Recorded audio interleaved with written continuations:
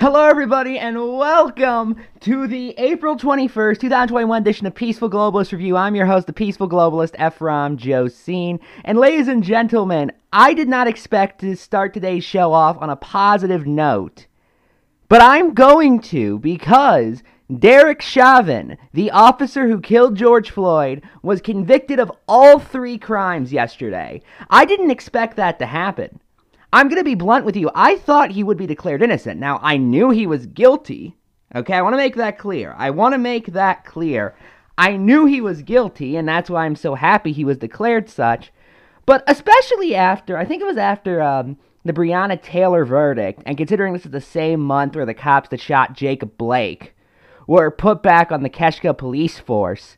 Like, I seriously thought there would be some loophole, the jury would find some idiotic loophole to declare this man innocent.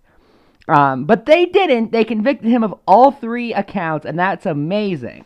Now, I want to also say, this is not the end-all for police brutality. This does not prove that the anti-police movement, as you can mockingly call us, has won. We've not won yet. We have not won. My side has not won yet. Our side has not won yet. But at the very least, it's a lot easier for us to win when we have a jury verdict saying that what Derek Chauvin did to George Floyd was wrong. Okay? We have a jury verdict saying that. That is more than we got from Breonna Taylor. It's more than we got from Jacob Blake. That's more than we got even going to some of the big guys from back in the early 2010s. People like Eric Garner and Michael Brown and Trayvon Martin or even Rodney King back in the 1990s. And I can go on and on and on. But the point is, this does not mean that this side has won. But it does mean that it's possible for them to win. Because at the very least, we know that there are enough people on the side of police reform, on the side of completely restructuring the way we view police in our society, to the point where, yeah, change is definitely possible. Now, it hasn't happened yet, and we shouldn't pretend change has happened, but it is definitely possible. And so, by the way, all the people telling you, don't get excited about the Chauvin verdict, those people, I want you to tell them to take that and shove it up their asses. Okay? This is more than is usually gotten in these kinds of cases. So yeah, this is a big deal. Now, does that mean that we should stop there? No. And in fact, just before the verdict was announced, I was watching, it was a live stream from The Sun. And it was this black guy giving this really good speech, by the way. It was a really good speech. It's a shame I don't know his name, because it was a very good speech in which he essentially says that, no, yeah, this is the beginning. We are going to make sure there is never another Derek Chauvin, but at the same time, the only way we can really make sure of that is if we as a society, that this is me talking now, he only said like the first fragment of that sentence, is if we as a society agree that what Derek Chauvin did was wrong. Okay? And we all agree that. We have the jury verdict confirming we agree that, which is a good thing. So yeah, we need to recognize this as a historic verdict. We really do. We should. And again, anyone who's telling you don't celebrate this, just focus on reform, tell them to shove that up their ass. Okay? And then start singing We Are the Champions. You know, we are the champions. They are the losers. We are the champions of the world. That's my attempt at singing. I hope it went well, because God knows I'm not listening to it. But seriously though, yeah, this is a big step. This is amazing. And yeah, we should take pride that society's gotten to this point in the first place. Now, the question is, can the police reform movement, can the Black Lives Matter movement, then take this momentum, take this consensus, and mold it into a let's make sure this never happens again kind of thing, Well, we don't know yet, and we're going to see in the upcoming months if they can or not. But until then, for at least the next day, okay, at the very least, until the end of today, you guys have everybody who's not a stuck-up asshole's permission to celebrate. And to celebrate with us, I actually brought on a special guest, Brian Griffin, from the television program Family Guy. Brian, what do you have to say to Derek Chauvin? Yeah! In your fucking face, fuckwad! I couldn't have said it better myself, Brian. Just in your fucking face, fuckwad. Okay, we're almost done celebrating, I promise you. Before I wrap this segment up, though, I just want to say, did you guys see Chauvin's face when the judge announced he was guilty on all 3 accounts? That was, I think Vosh said it best, that was the face of a man who has never once faced consequences for his actions, finally getting some consequences. Because Chauvin was known as a bad cop for a long time. He had been on the police force, I think, 18 years, and had gotten 18 complaints in that time. If you're getting them annually, you're just doing something wrong. He shouldn't have been on the police force in 2020 in the first place. But what do you know? I guess he was, and now he's gonna rot in prison for a bit. I'm just clapping. I'm ecstatic. A bad cop was finally punished. I love that. Unfortunately, all is not happy, and we do have another case we need to talk about, and that is the story of Ma'Khia Bryant that occurred last night in Columbus, Ohio, same state I live in, actually. And for those curious, I was not a witness to it, so don't go asking me. Speaking of witnesses, I should also note there's a video of the mother of Ma'Khia Bryant circulating around the internet where she says, "Oh, my daughter was so peaceful. She was an angel. She was an honor roll student." Now, for the record, she could have been an honor roll student. I don't know. And people are making fun of that and insulting her. Guys, don't do that. The woman just had her daughter die. Okay, you really think she's going to accept the narrative that some people are pushing that her daughter was a horrible person? No, and in fact, it's inhumane to do that.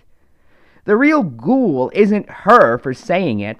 The real ghoul is the media person who stuck a camera in her face. Now, I just want to say, we have the body cam video, and it appears that the person who was shot was attempting to stab another person with a very long knife, might I add, in these situations. And mind you, my biggest issue with the police officer's actions, and this is something that I'll admit right now, I'm not sure if the police officer could have helped, was just how long the police officer was on the scene. I think he was on the scene for about 15 seconds. I know it wasn't even a full minute before he opened fire and killed Miss Bryant.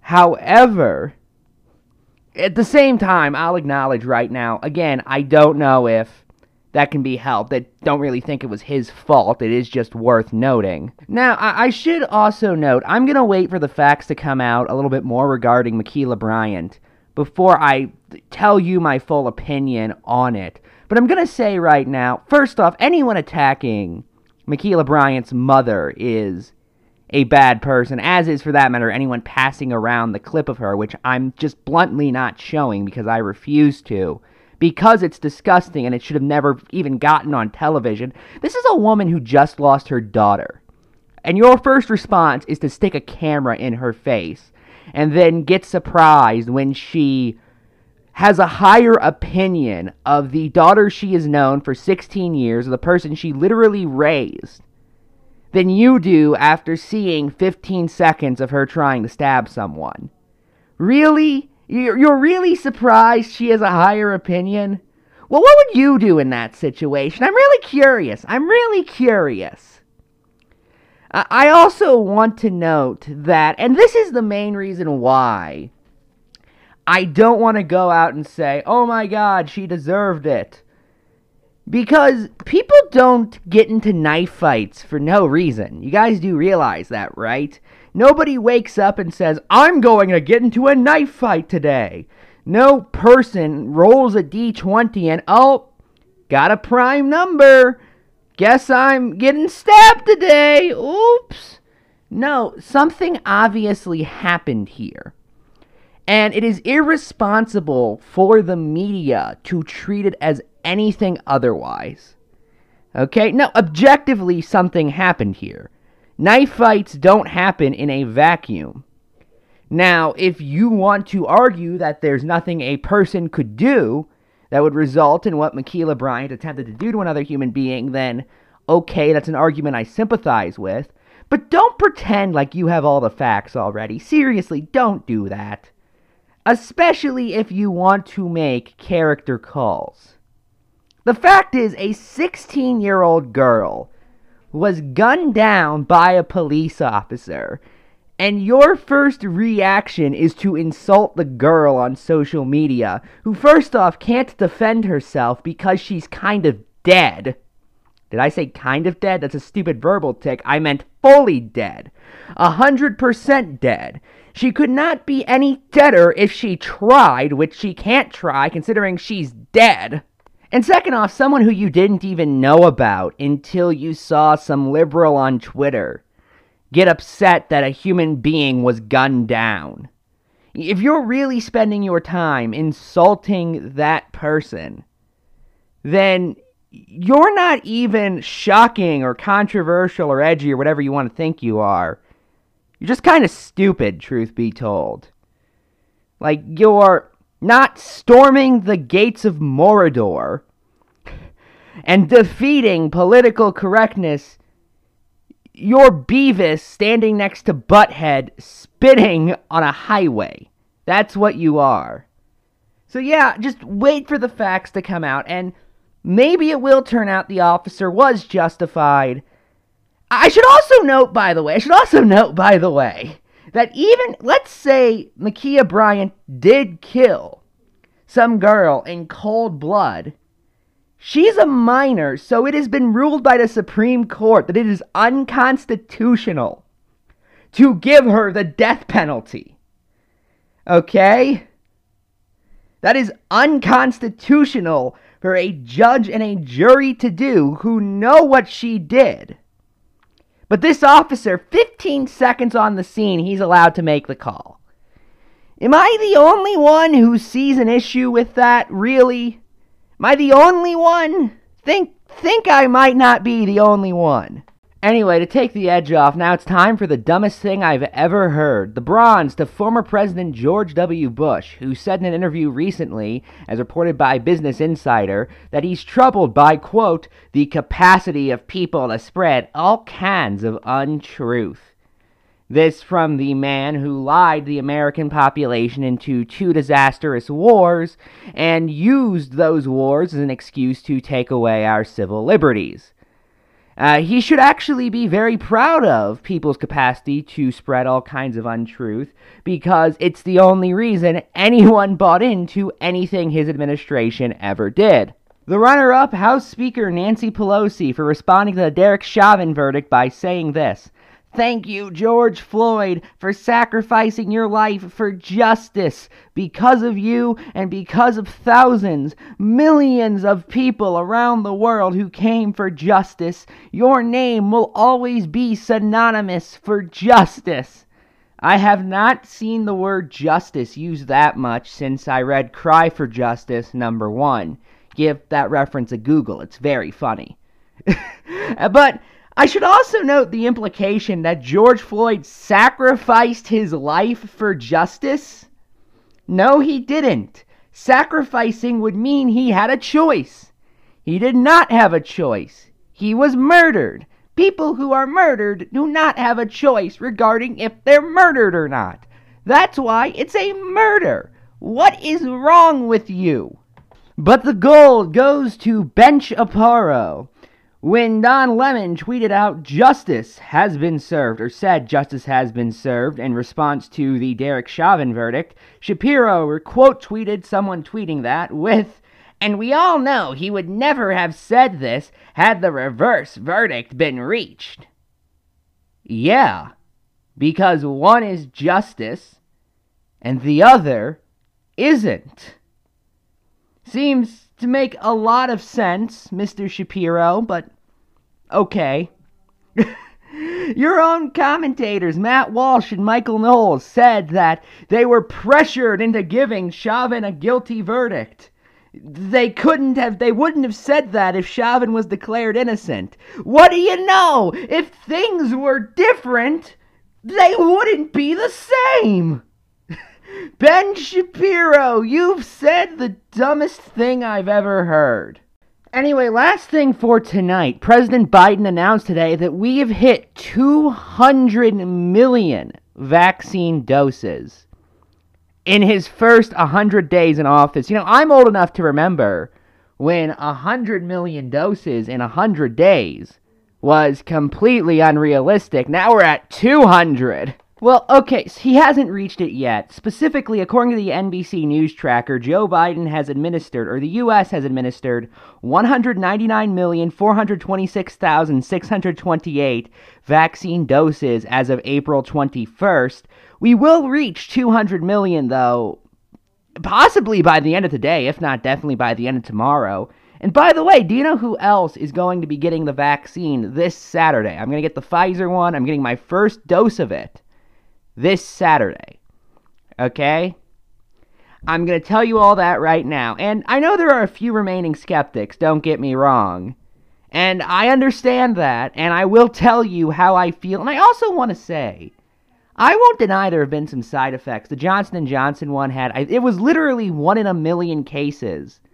But I think it was 6 million out of 7 million doses, or 6 out of 7 million doses. Like literally 0.0000006 out of 7.0000000 doses led to somebody developing a blood clot. The Moderna one has had a bizarre effect on women. There have been articles all over about how women are having the heaviest menstrual cycles they've had in years because of the Moderna vaccine.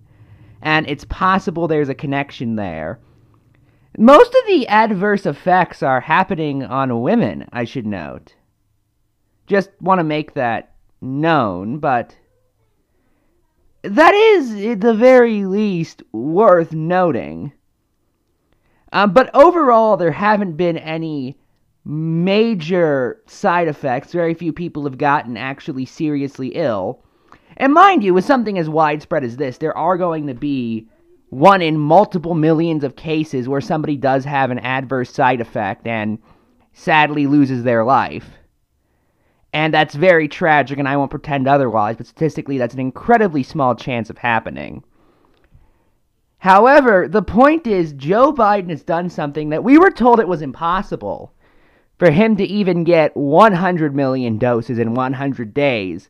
Well, now he's got 200 million doses in 100 days. Joe Biden has surpassed that goal, has doubled that goal. Now, unfortunately, there's not enough time for him to get 300 million doses in 100 days. Although if he thinks he can do that, he will literally go around vaccinating people himself to make sure that happens. Because that's the kind of man Joe Biden is. But no, this is absolutely incredible news that I just want to point out. And by the way, I cannot get over this. Did you guys expect this to happen?